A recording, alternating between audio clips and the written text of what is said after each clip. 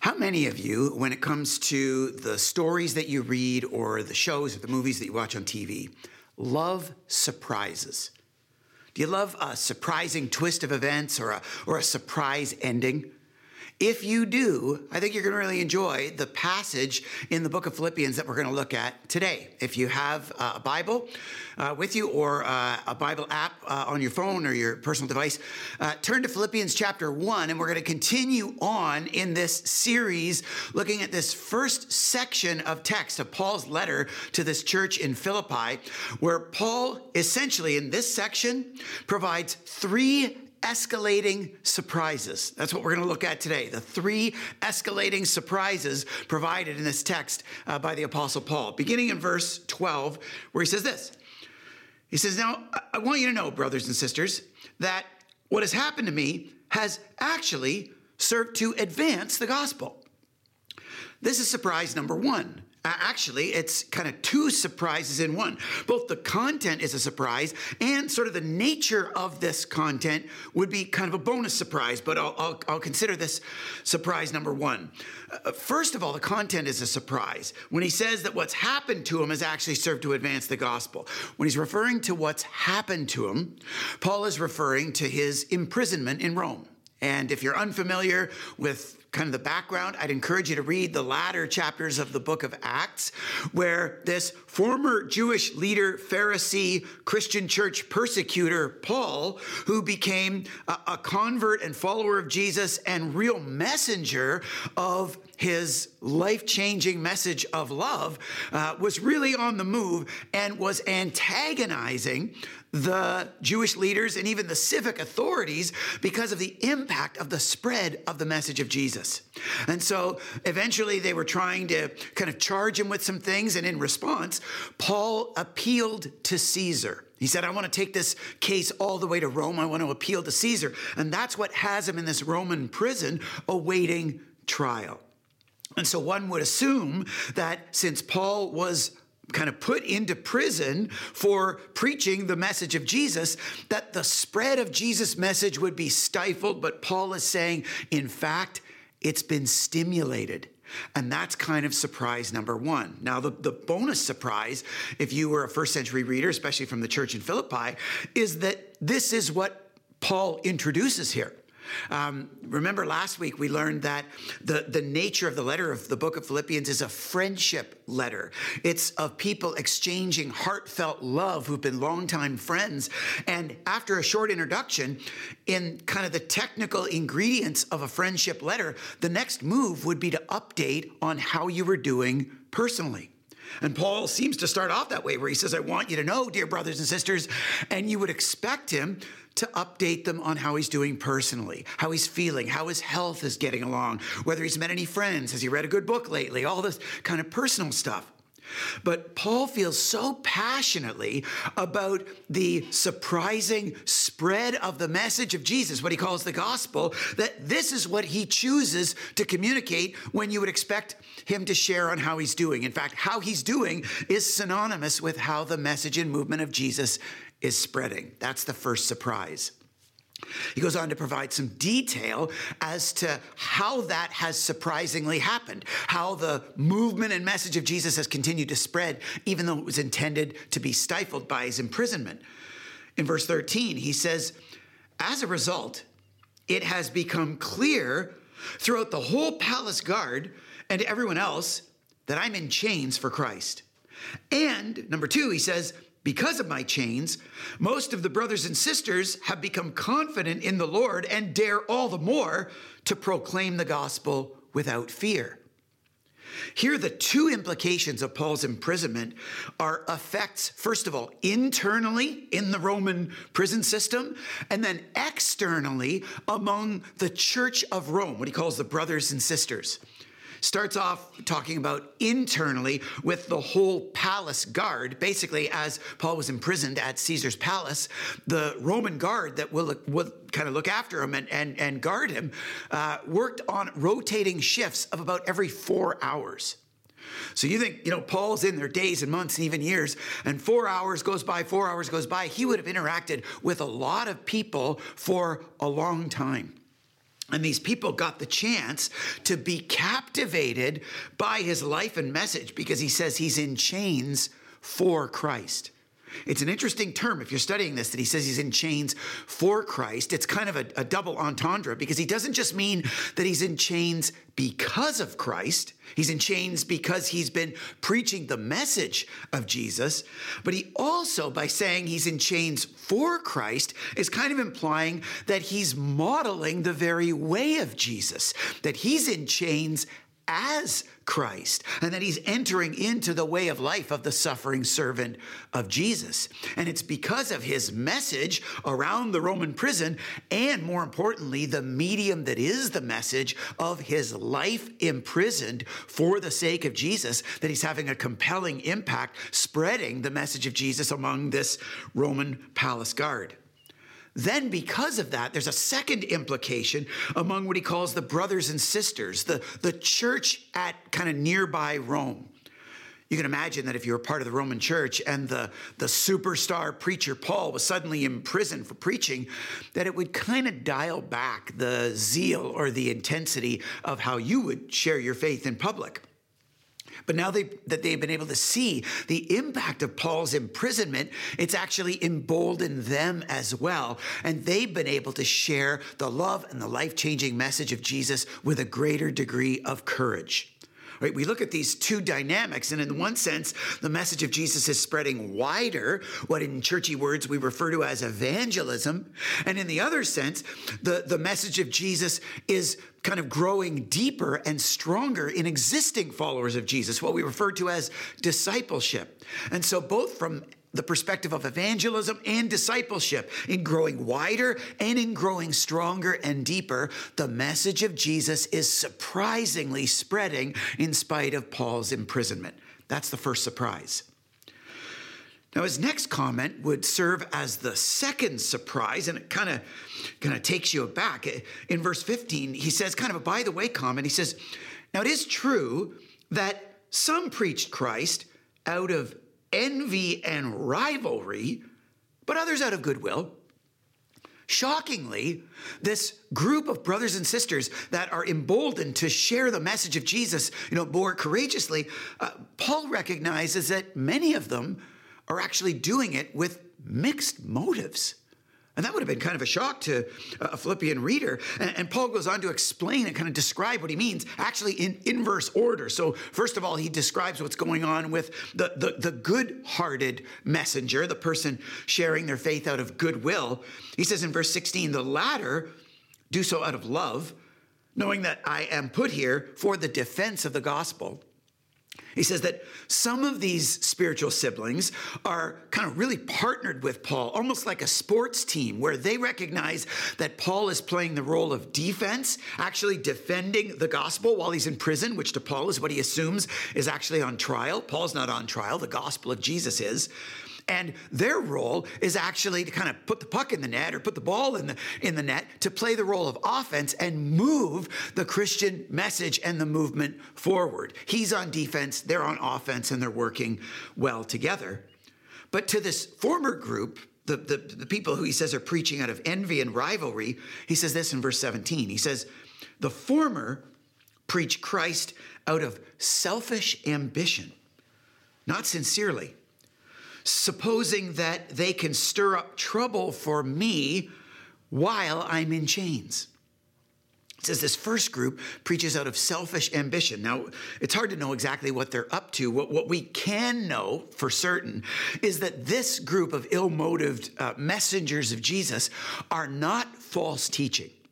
They're not sharing or providing an inaccurate or a wrong message of Jesus. Consistently throughout the New Testament, even in the book of Philippians, Paul has harsh words for false teachers.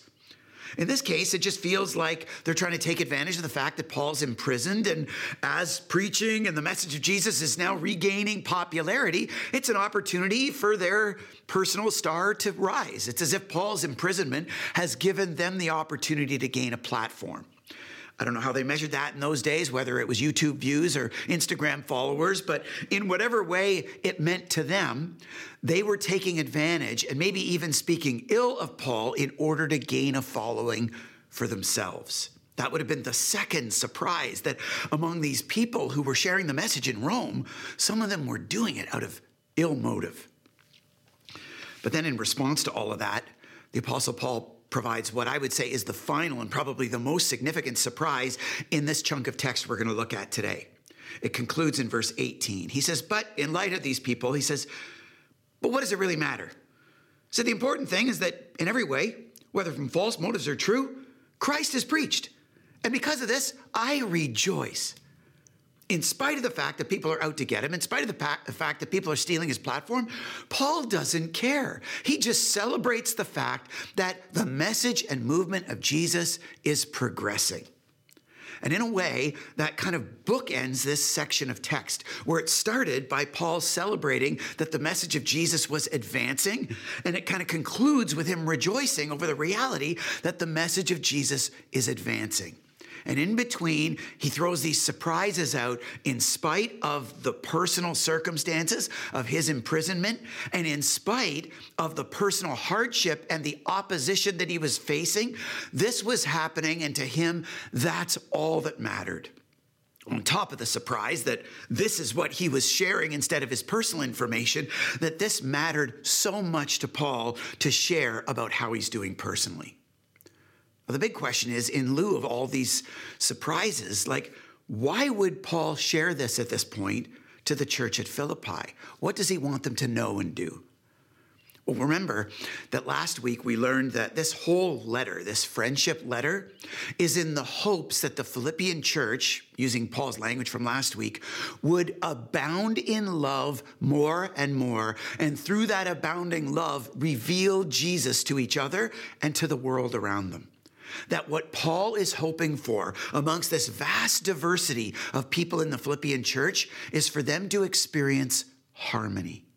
And after teaching them the first how-to last week as to how that happens, by first things first, looking to the very source of love and the source of life in the person of Jesus himself through prayer, he teaches them the second how-to by demonstrating it in his own personal life.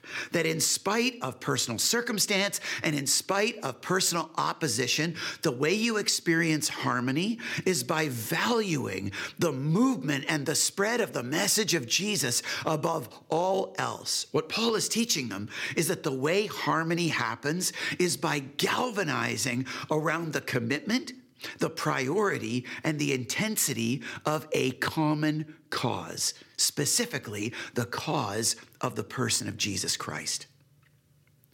Now, in our day and age, I would say that this provides us with a deal-breakingly critical component of what it takes for us to experience harmony these days, and for the church in general to experience harmony and to celebrate an abounding love in a unity amidst all of our diversity.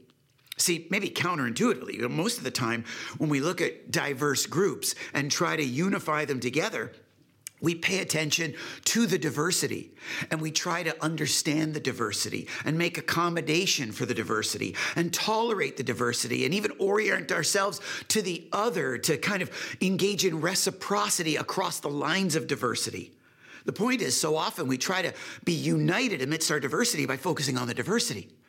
What Paul teaches is that the key to actually embracing a life of harmony is actually to focus on what unites us, not just try to accommodate and work with what divides us.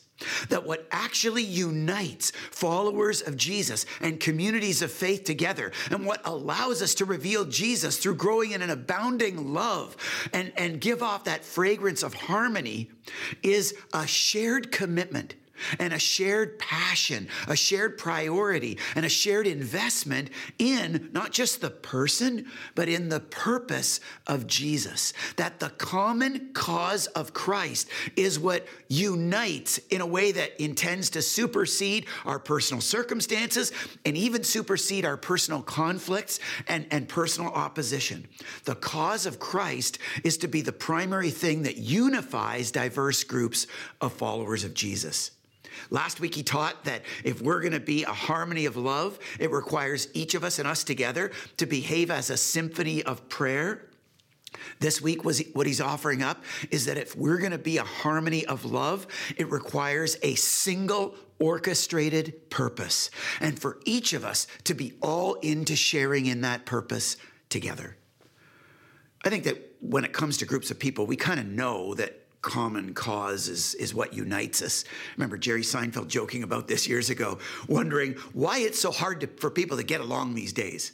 And he was talking about, when you're a kid, this is kind of intuitive. You're walking down the street, you see a kid with an ice cream cone, you say, hey, you like ice cream? Yeah, I like ice cream. Really? You like ice cream? I like ice cream. Let's be best friends.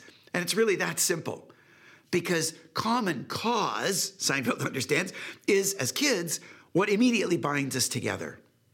As grown-ups, and especially in environments like church communities, that can be a little bit more complicated. But I've noticed, even in recent months, the very same thing to be true. In recent months around Southridge, we've been kind of spending time as a leadership, getting up close and personal with our membership and individually kind of hearing people's hearts on where our church is at and where we sense God leading us and whether we're supportive or struggling and things like that. And what I've noticed when it comes to unity and diversity is kind of this little equation that I've introduced to our leaders and to our board of elders to pay attention to. I've said to them, pay attention to whether Y equals Y. That's the math of kingdom unity and diversity, whether Y equals Y. And not just the letter Y, but literally the word Y, whether the word Y equals the word Y. And what I mean by that is whether the Y of why a person would be part of a church community is the same as the Y of why that community exists. If the Y equals Y, you have unity and can have unity and diversity. If the Y doesn't equal Y, you have bigger issues at play. And the truth is that, in the Christian church, even in our church, there are lots of different whys that people have for why they're a part of a church these days. Some people are part of a church, they say, because I was born there. It's been the only church I've ever known. I'm going to die here. It's, my lifelong church. I've been in church all my life. Some people feel like they're into that church because it's convenient. It's the one closest to my home, or I can get a ride to. For some, it's preferences. I like the coffee that they serve, or happen to like the music style there. For some, it's based on individual people. I like the preacher. Don't hear that as much, but or maybe my this is the church where my kids' friends go. There's all kinds of different reasons why people ultimately choose to be part of a specific faith community. The question is that the same reason why a church exists? Does Y equal Y? Or, ideally, I would say, according to the Apostle Paul, does Y equal Y equal Y? Does the reason why a person is part of a church equate to the reason why that church exists? And does that equate to Jesus' purpose for the church to ultimately bring Jesus and his love to life, and in doing so, reveal his love and life-changing message to the world? See, the truth is, in our day and age, there's lots of diversity and lots of reason to divide over that diversity. Lots of reason to get polarized and subdivide, especially when you throw in, difficult circumstances and personal conflicts and oppositions. And in the church, we experience all this kind of stuff. We rub each other differently, and people have different beliefs on things that kind of move us in different directions relationally and in our chemistry with people, or we don't get to play the role that we used to, or the role that we'd ultimately aspire to, or somebody in the church has hurt us, or the list goes on. There's all kinds of reasons to divide. What Paul and God through Paul is inspiring us to consider today is, what is the reason we unite? And is the reason we unite the very reason that Jesus intends us to unite, and that is his cause in the world today? The action step for today's text in the book of Philippians, for you and I and us together today, is to take a moment and reflect on the way that we personally relate, not just to the person of Jesus, but to his purpose in our lives and together as a community. Are we engaged in that purpose? Or is our relationship with the church just kind of a place that we go for an event for an hour a week or so every once in a while? Are we engaged with a prioritization of this purpose? How much does this matter to us? And does it matter to us as much as it matters to Jesus? Or is our involvement in our faith community kind of intermittent and casual and haphazard and when it's convenient for us? And most specifically, what does our investment in that purpose look like when we look at our time, our talents, our human resources and our gifts, and most importantly, our financial treasures? Are we invested with the kind of priority that Paul demonstrates here that's even more important than updating people on how he's doing? This to him matters the most because this to him matters the most to Jesus. Is this the thing that matters most to us? Or is it kind of an appendage to the real priorities, the real investments in our lives? The action step for today for us to reflect on personally and process in our life groups and with our friends and family members is the degree to which we're relating, not just to the person, but the purpose of Christ through a community like ours. Pastor Rick Warren said that years ago, this was the major issue that the church was facing when it came to it experiencing unity and diversity. He said the problem with the church is that 95% of people in the church these days believe that the purpose of the church is to meet their personal needs. And only about 5% believe that the purpose of the church is to reveal Jesus to the world around them. With church leaders, he said, it's the opposite. 95% believe that the purpose of the church is to reveal Jesus to the world around them, and only 5% believe that it's to actually cater to or meet people's individual needs. And that disconnect is one of the primary reasons that the church struggles. The question today is, what's our why? And can we be united around the Jesus why to reveal his life and love in the world where God's placed us? You gotta know, for the last 20 years or so, that's been our single and solitary why as a community, to make sense of Jesus where God's placed us, to bring his love to life, to reveal him in a medium is the message kind of a way. It's why we moved to St. Catharines in the first place almost 20 years ago. It's why when we did, we opened up a 24/7 homeless shelter. It's why we expanded into other regions in Niagara, into the Vineland, Lincoln area, and into the Welland, Pelham, Fonthill area. It's why all three of our locations are more defined by our anchor causes, trying to make a compassion and justice difference than our large group weekend gatherings.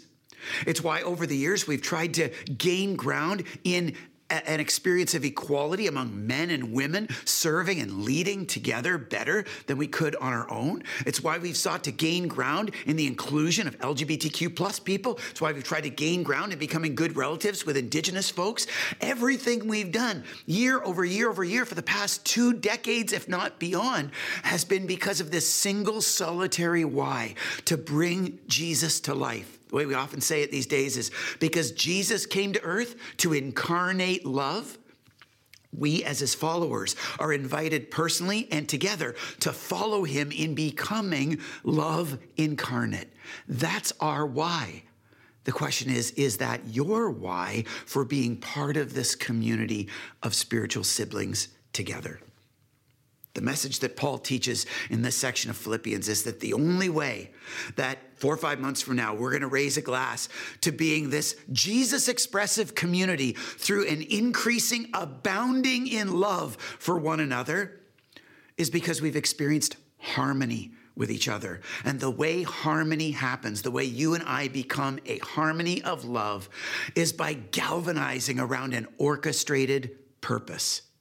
Because Jesus came to incarnate love, you and I and us together have the opportunity of a lifetime to grow together and follow him and become incarnate love, to be the medium that is the message that shares who he is in the world around us. But it requires engagement and commitment and prioritization and investment in that purpose. Because you don't experience unity in diversity by just focusing on and accommodating the diversity. It requires the unity of a common cause. It requires the unity around the person and, more importantly, the purpose of Jesus Christ. So let's appreciate that if we're going to become this harmony of love, it's only going to happen as we give our lives to galvanizing around an orchestrated purpose, the purpose of Jesus Christ. Let's pray together. Jesus, we just thank you for inviting us into participating with you in your purpose, for not just rescuing us as fallen, broken kids and adopting us as your children, as your family, but allowing us to be co-laborers with you and to be partners in this thing you call the gospel. I pray that you would inspire us. I pray that you would invite us anew into this adventure of a lifetime to give the very best of our lives to what matters most in the world, to you. And I pray that as we do, that we can experience the unity amidst the diversity of so many different people among us, that can result in a harmony that allows us to abound in love more and more and reveal who you are to each other and to the watching world. Make us those people. Give us that value, that commitment, that priority, that intensity of investment into your purpose, Jesus, and help us to enjoy the unity in diversity that results. We love you. We thank you for all these things. In your name we pray, Jesus. Amen.